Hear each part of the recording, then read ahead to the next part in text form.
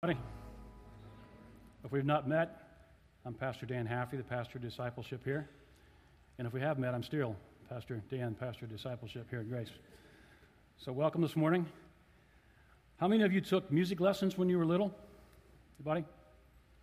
My mother forced me to take piano lessons. Thank you. Sad story. I had an old school piano teacher. She used to take my fingers and curl them because apparently I didn't have the right setting on the piano. And she would say things like, repetition aids learning. You heard that one? How about this one? Practice makes perfect. I wouldn't know. I didn't practice. But I do believe here we need to continue to practice and review so that we can internalize what we need to know about what this church is about and what God wants us to do in terms of discipleship. So what I'd like to do now is for us to say together our vision statement. It'll be on the screen behind me and also up here on the wall on your right. So if you will say this with me, that'd be great, and we'll do this twice. We exist to be disciples who make disciples who live and love like Jesus. One more time. We exist to be disciples who make disciples who live and love like Jesus. I also want to review the two scriptures that we're using as foundations for our discipleship vision. First, starting out with the Great Commission in Matthew 28:18-20. It's on the screen behind me here. It says, Then Jesus came to them and said, All authority in heaven and on earth has been given to me. Therefore go and make disciples of all nations, baptizing them in the name of the Father, and of the Son, and of the Holy Spirit, and teaching them to obey everything that I have commanded you, and I am with you always to the end of the age. Let's note that that's for all of us, right? Is there an asterisk there that gives anybody an out? If we're disciples of Christ, we are to follow the Great Commission and make more disciples. Now on to Matthew 4:19. Matthew 4:19 says this, Follow me, and I will make you fishers of men. Follow me, and I will make you fishers of men. This verse describes perfectly the process of discipleship. First, I must choose to follow. If I'm going to follow Jesus, I need to do that with my intellectual facilities. I need to do it with my will. I do it with my head. And then He will transform my heart. He will make me into a true disciple who loves Him and seeks Him. And then out of that transformed heart, I will use my hands to be on mission with Him by bringing the good news to the world and making disciples who make more disciples. So when you see that transition, head, heart, and hands, that's what we want to be about here. Now, as Pastor R said, we are in a series called Be Intentional. So you're going to hear the word intentional a lot. You're going to be tired of it by the time I get done here today, but I hope you'll remember it. So let me ask you something. What do you think of when you hear the word intentional? Say again? Planned on doing it. Planned on doing it. What else? On purpose. What else? Deliberate. You guys are good. You're a thesaurus. Thank you. You guys are really good. It means all those things. It means not random. Intentional means I did it on purpose. I meant to. It was deliberate. And that's what we're going to be talking about this morning. How to be intentional in our discipleship, how to be intentional in our walk with the Lord, and how to be intentional in making disciples. So I've got some questions for you. And I like to use 10-point scales. Anybody else like 10-point scales? That's okay. I'm the one talking, so I get to decide what the scale is, right? 10-point scale on intentionality. Number 1 means you are never intentional. You're just like totally random, and whatever happens, happens, and it's just so unstructured. And 10 means you are always intentional. Everything you do is intentional when it comes to your walk with the Lord and your relationship with Him. So I want you to rate yourselves on a scale of 1 to 10 as I ask you these questions. Hold on to those numbers till you'll need them later. Number 1, are you intentional in being a disciple of Jesus? In your head, come up with a number. Are you thinking of a number? I can read your minds. I'm seeing a lot of 3s. Or maybe that's mine. All right, next question. Are you intentional in growing in Christ? Are you intentional in growing in Christ? Put a number on that. Got a number? Next question. Are you intentional in your relationships? Got a number there? And last, are you intentional in making disciples? So I hope you put a number on each one of those. We'll come back to that later. Well, I know two gentlemen, good friends of mine, who were very intentional in developing their relationship. So I want to share a video clip here of two of these guys, Ken Fowler and John Rhoda. Ken is on the left, John is on the right. I want you to hear their story.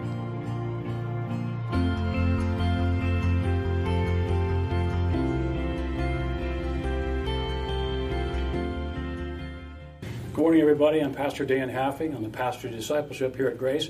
I'm here with two of my good friends to share their story of how they developed an intentional discipleship relationship. So here we have Ken Fowler, and on his right, we have John Rhoda.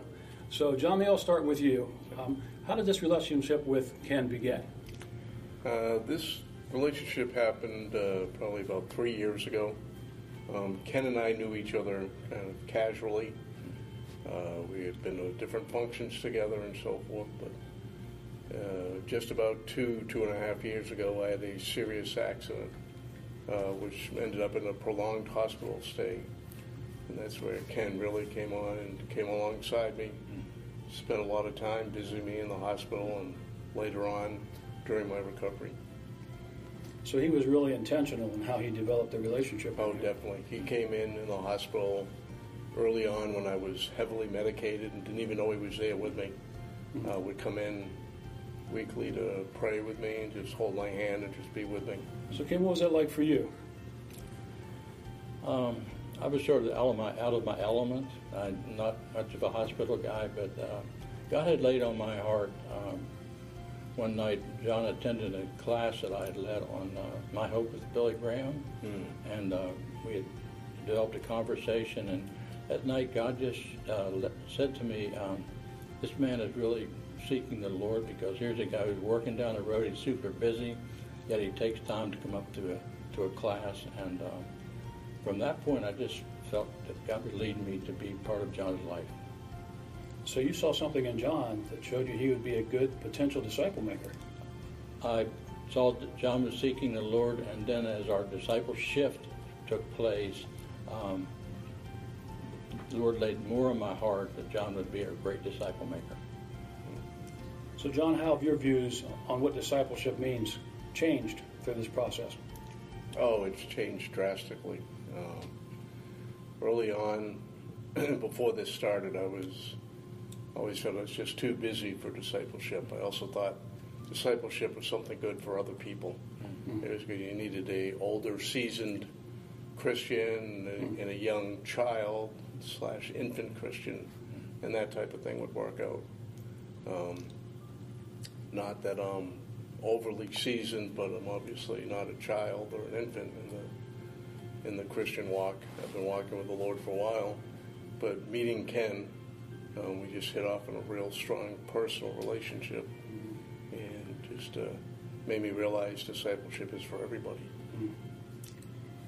So how have each of you grown through this relationship?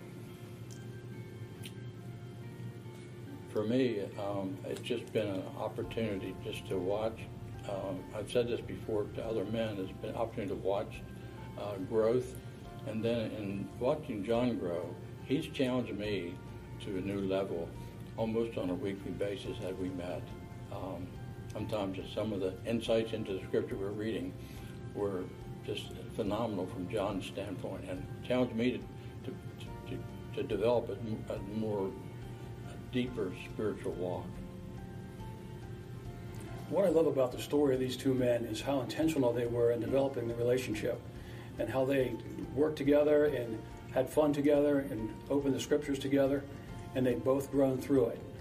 And it doesn't have to be the same way that these guys do it, but we want everybody to have the opportunity to grow together in a relationship so we can become spiritual parents who make disciples.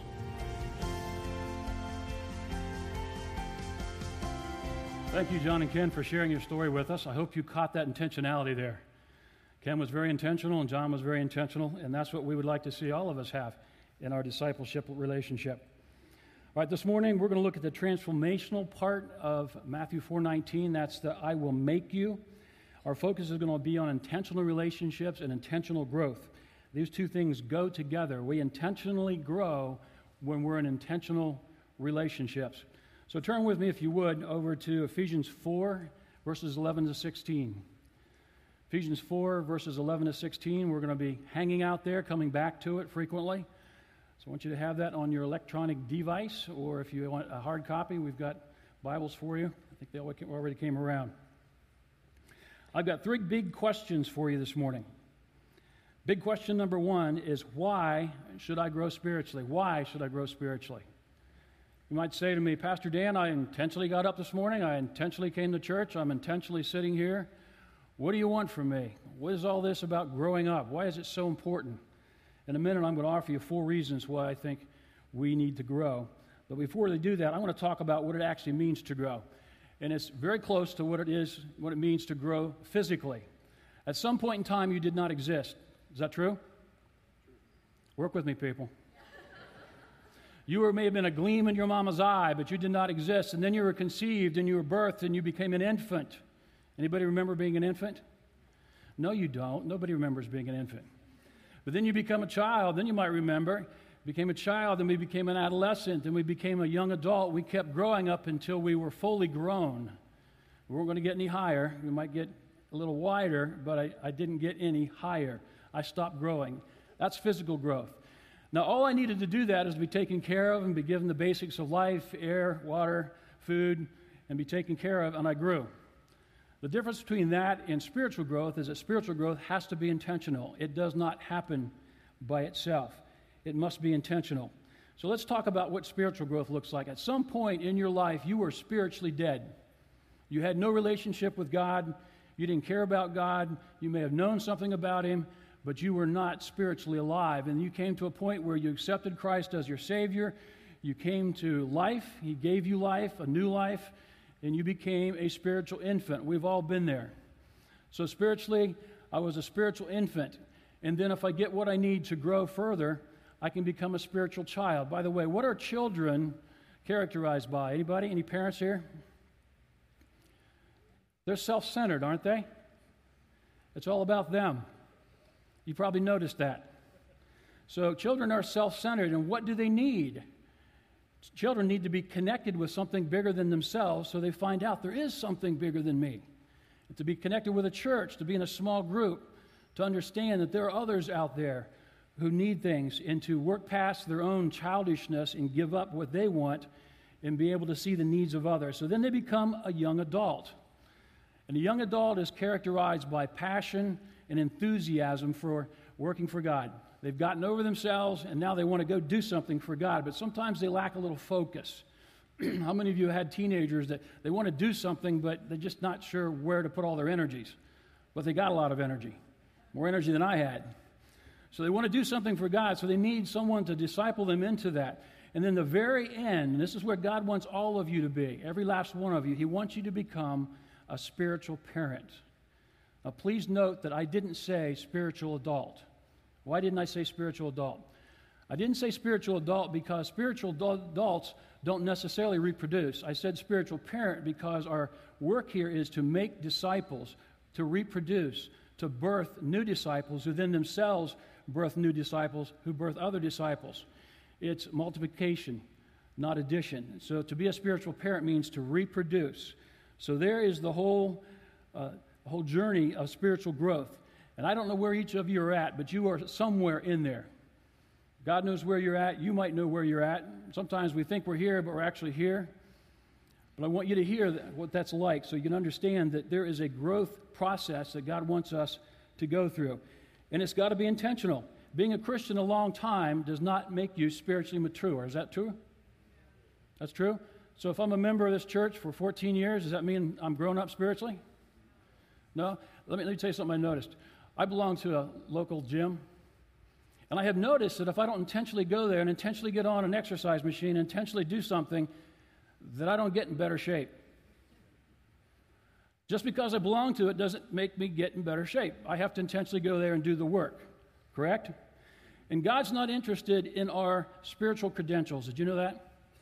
It doesn't matter to Him whether I've been to seminary or not. It doesn't matter to Him how long I've been part of this church. It doesn't matter to Him how long I've been a follower of Christ. What He wants is to see me grow up. And there are places where credentials don't matter either. There was a Montana farmer, and an FBI agent came to his farm one day and said, I want to look for illegal drugs on your property. And the old farmer goes, okay, just don't go in that field. And the FBI agent goes, apparently you don't understand. I have the full authority of the federal government behind me. And he pulls out his badge and puts it in his face and says, I can go anywhere I want to, anytime I want to, and I will ask any questions I want to, and you will get no answers from me. And the old rancher goes, okay. He went back to his chores. 2 minutes later, you hear the FBI agent screaming bloody murder at the top of his lungs, screaming for help, and you look out in the field, and here's the rancher's bull coming at him 5 feet away and gaining.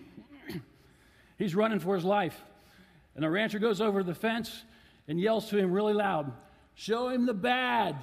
Show him the badge! All right, I get it. That was tangential to my sermon, but I had to say that one. We better press on. All right, number one reason for growing. God instructs us to grow.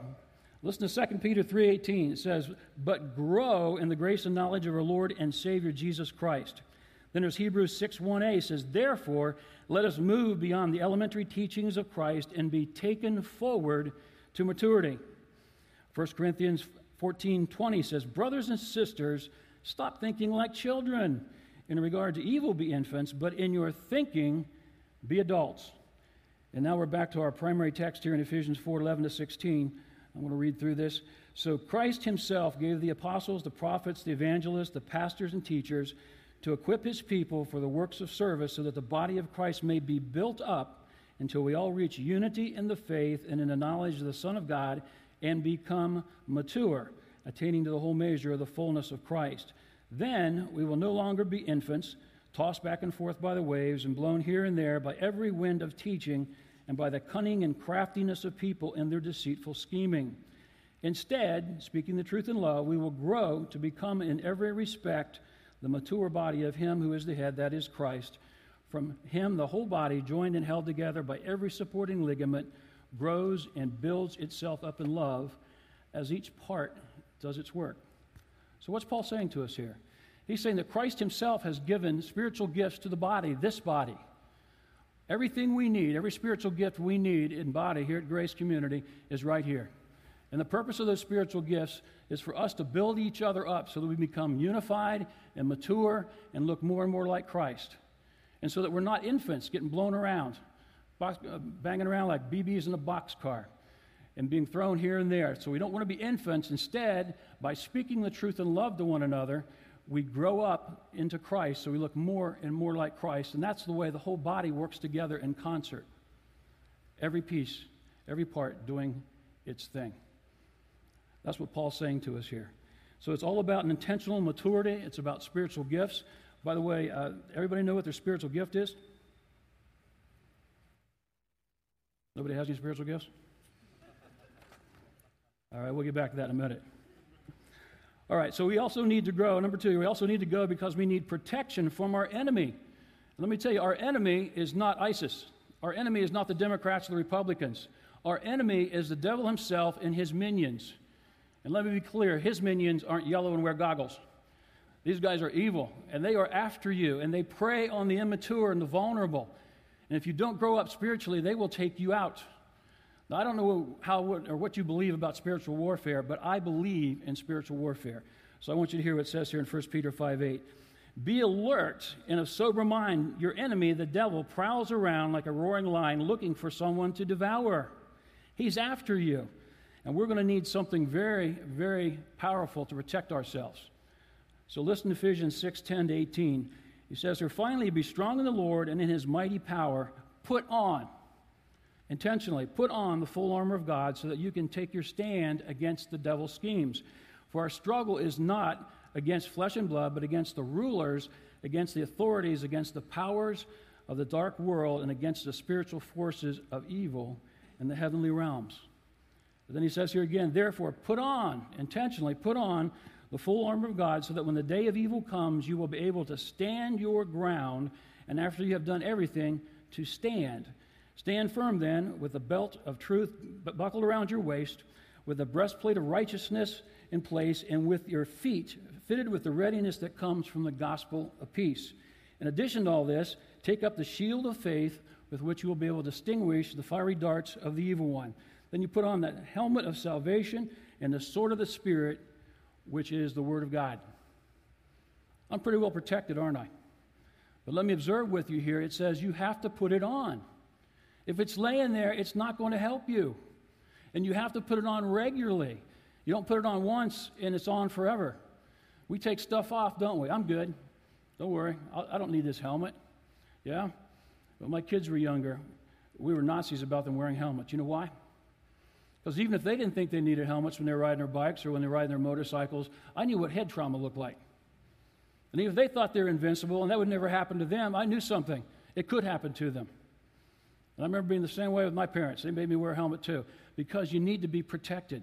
If it's not on, it won't protect you. We need to put on the full armor of God because you're going to need it to deal with this Satan and his forces of evil. Number 3, suffering will test our maturity. Is that true? Stuff happens? It does. Listen to this. 1 Peter 4:12. Beloved, do not be surprised at the fiery ordeal among you which comes upon you for your testing as though some strange thing were happening to you. But to the degree you share the sufferings of Christ, keep on rejoicing, so also at the revelation of his glory you may rejoice with exultation. Don't be surprised when suffering comes. It's part of the deal. Anybody ever skated? Nobody skates. You know, I find it interesting. Sometimes you read things about celebrities and people that have more money than I'll ever see or have status, and bad stuff happens to them too, you know? It's that fallen world we're living in. We don't escape those. James 1:2 says, however, consider it pure joy, my brothers and sisters, whenever you face trials of many kinds, because you know that the testing of your faith produces perseverance. Let perseverance finish its work so that we may be mature and complete, not lacking anything. So as much as we don't want to experience trials and tribulations and suffer in this world, number one, it's inevitable. It's going to happen. Let me read this to you from the paraphrased version of the Message. It says this, consider it a sheer gift, friends, when tests, challenges come from you at all sides. You know that under pressure, your faith life is forced into the open and shows its true colors.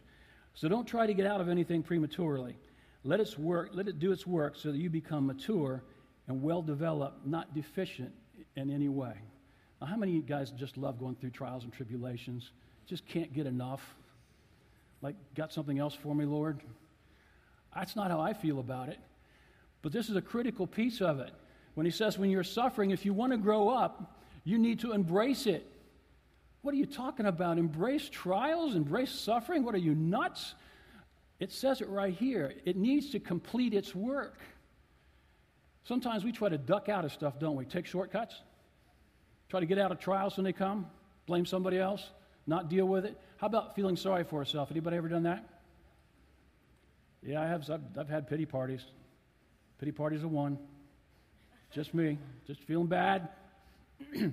All those things are shortcuts. When I try to take a shortcut, I'm going to miss out on what God's got for me in growing through that, because our response to trials is what makes the difference. It will either make us better or it will make us bitter. And you don't want to be bitter. Let that trial do its work. Don't try to get out of it prematurely. Number 4, spiritual maturity brings stability and security. When we are anchored in the truth of God's word in our relationships, we are moored to what will not allow us to move. Listen to Ephesians 4:4. It says, and that is when we are grown up, we will no longer be infants, tossed back and forth by the waves and blown here with every wind of teaching and by the cunning and craftiness of people in their deceitful scheming. Those infants are not moored. Every time someone comes along with a good idea, they're all about that. And then another teaching comes along, and they follow that person because they are not anchored to truth. They're not grown up enough. How many of you remember being teenagers and watching TV? Every time a commercial came on, I wanted that. And every time the next commercial came on, I wanted that. And right after that, I wanted that other thing too. I was all over the place. I'm sure my parents got tired of hearing, I want that. That's cool, I want one of those. I was a child. I wanted everything. I would follow whatever was going on, whatever is the latest and greatest. And that's not where God wants us to be, because infants and children are helpless and vulnerable, and they wander off and get in trouble. Is that true? One of the scariest things for a parent of toddlers to hear is silence. that means there's something going down. And you may not know what it is, but it's probably going to cost you money and destroy your house.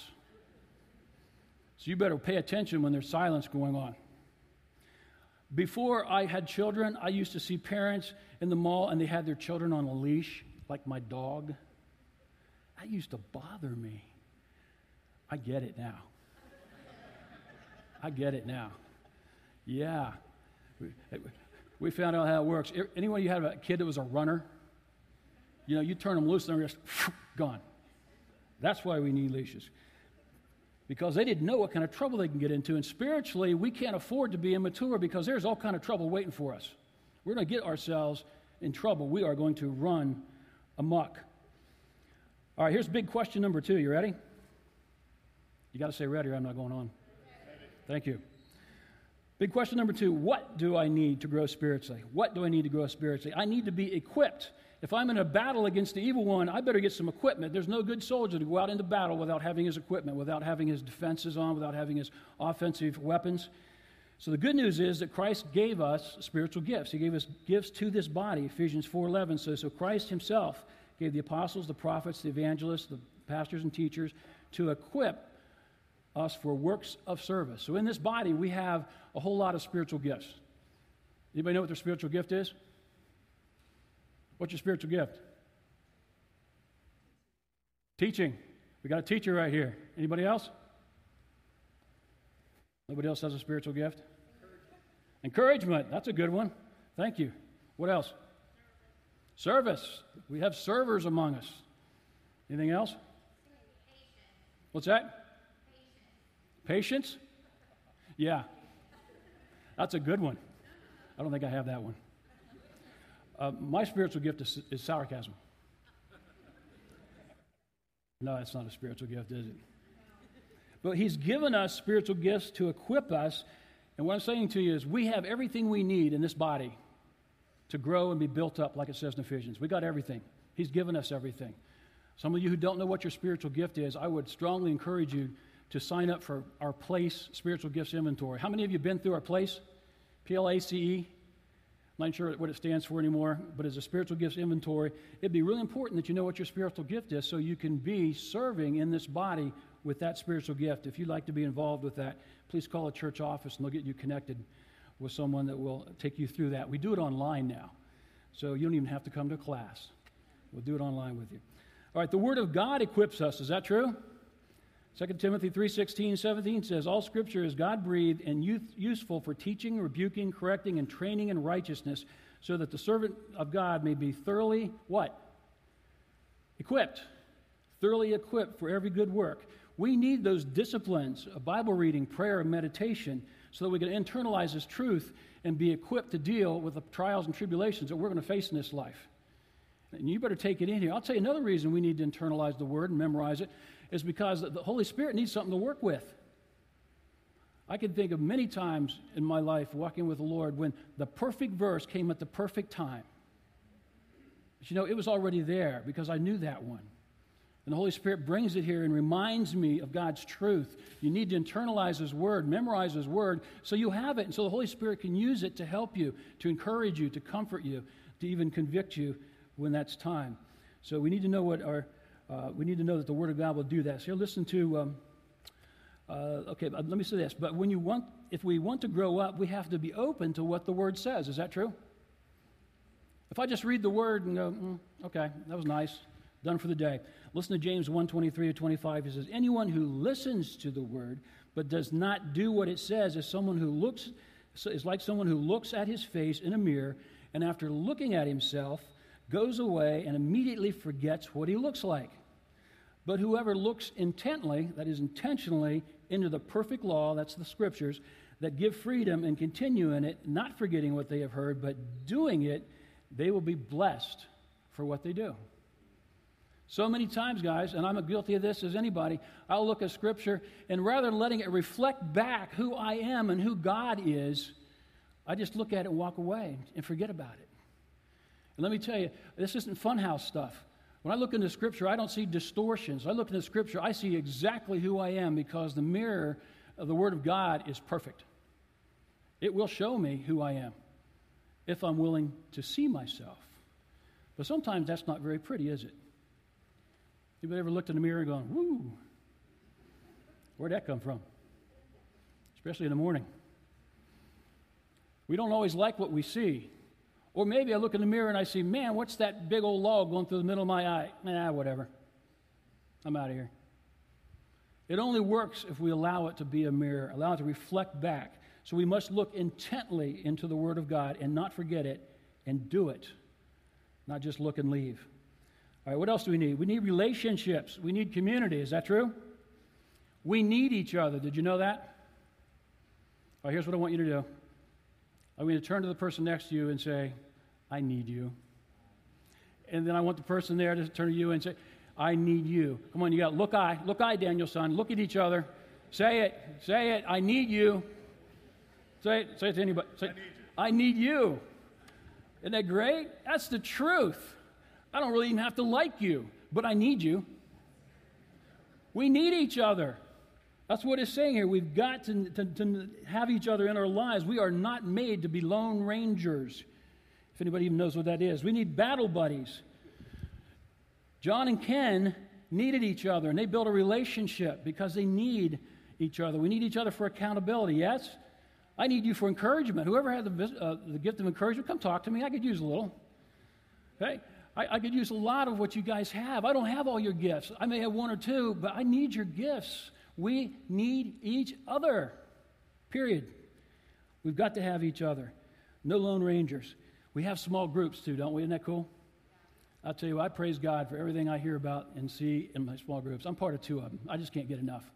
I just think these real-life discipleship groups are the best thing ever because it is the most authentic, safe place that I've ever been. And if you're not part of a real-life discipleship small group, I would encourage you. Sign up. Go try it out. See if I'm right about that. Man, I love my group. And you know what? We have a Facebook page, and they talk to me all week long, and they talk about blessings, and they talk about stuff that's going on, and I tell them what's going on. If we got a prayer request, boom, it's there. And I know between group meetings that they're praying for me, and I'm praying for them. Community. We need relationship. Hebrews 10:24-25 says, and let us consider how we may spur one another along toward good love and good deeds, not giving up meeting together as some are in the habit of doing, but encouraging one another, and all the more as you see the day approaching. How many times do you think the average Christian makes it to church? Give me a guess. Oh, you guys are afraid. How many times do you come to church? Getting personal now, aren't I? Statistically speaking, the average Christian comes to church 1.6 times. I don't know how that 6 works. But that's averages, statistics, 1.6 times. A month, I'm sorry. Thank you. Thank you. That's a day. That's really spiritual. Thank you for clarifying that. No, that's spiritual myself. 1.6 times a month. Now, let me ask you something. Do you think if I come 1.6 times a month, I might be missing out on something God's got for me? I'm going to miss you guys, too. Man, you guys are my people. I go out in the world, and there's things going on there that I don't relate to. Things there that I need to stay away from. I need to be with God's people. Now, I'm not picking on you guys because I know I've missed Sundays. I go on vacation. I do things. But what I'm saying to you is let's not neglect being together. It is that important. This is where God wants to speak to you. All right, Romans 12:4-5 says, for just as each of us has one body with many members, these members do not all have the same function. As in Christ, we, though many, form one body, and each member belongs to each other. We are all part of the same body. Did you know that? You all have a part in the body. You might be an eye, you might be a tooth, you might be an ear, you might be a leg, but we're all part of the same body, and all of us are needed for the body to function. All right, we need truth in love. Ephesians 4:15, one of my favorite passages ever. We need truth in love. Speaking the truth in love, we will grow to become in every respect the mature body of Him who is the head, that is Christ. It's only in these relationships that we grow. Paul is saying that his design for disciples is for us to speak the truth in love to each other so that we grow up. Speaking the truth in love can only happen in the context of an intentional relationship. It has to be a safe relationship, doesn't it? It requires a safe relationship. First, I want you to notice the balance between truth and love. Every time in Scripture when God uses two words, he balances them perfectly. And God balances love and truth perfectly in my life. He speaks to me, it's perfect love, it's perfect truth. The rest of us, not so much. We can get hung up on one side or the other, right? Sometimes I can be so truthful that I'm not loving and you don't feel the love and you're not going to listen to what I say, even if I've got something important to say to you. And you know what else? If I don't know you very well and you come up to me and say, I want to tell you some of your faults, Pastor Dan, I'll listen to you, and then I might say, thanks for sharing. You know why? Because I haven't got that level of relationship with you, that kind of safety where I know you love me. And that's why we have to be careful when we speak the truth in love, to be sure we're doing it out of a heart of love, not because I just need to tell somebody they're messing up. That balance is critical. The balance is critical. We can be so loving we don't tell the truth. We can also be so truthful that we're hurtful. Did you know that?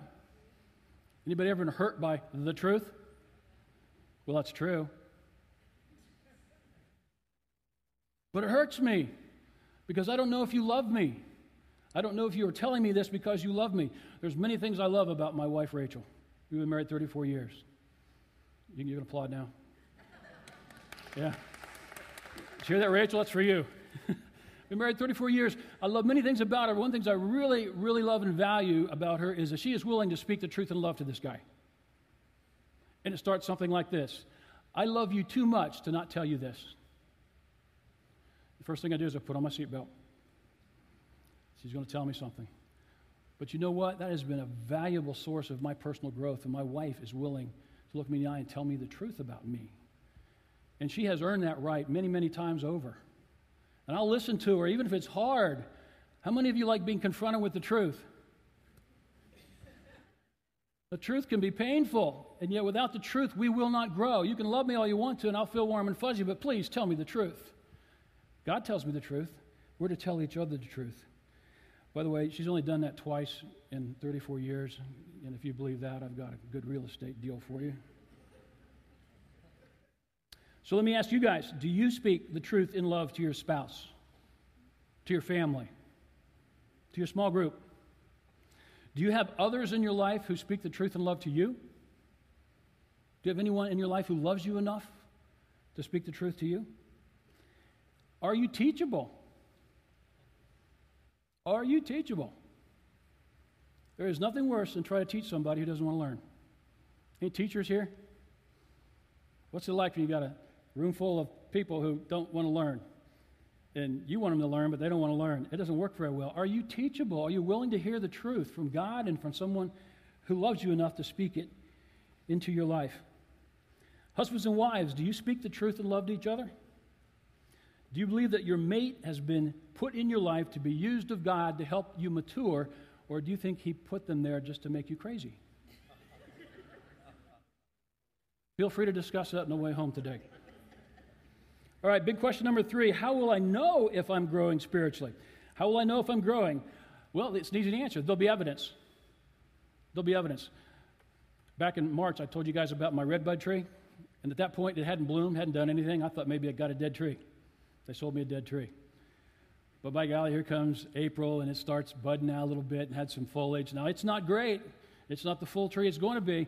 But I knew then that it was alive because I saw the evidence of it. I saw the leaves come out. I said, that tree is alive. It's going to grow. It is growing. So there has to be evidence of transformation. We need to be living more and more and living and loving like Jesus. We need to be showing the fruits of the Spirit. Anybody know what the fruits of the Spirit are? Give me a couple.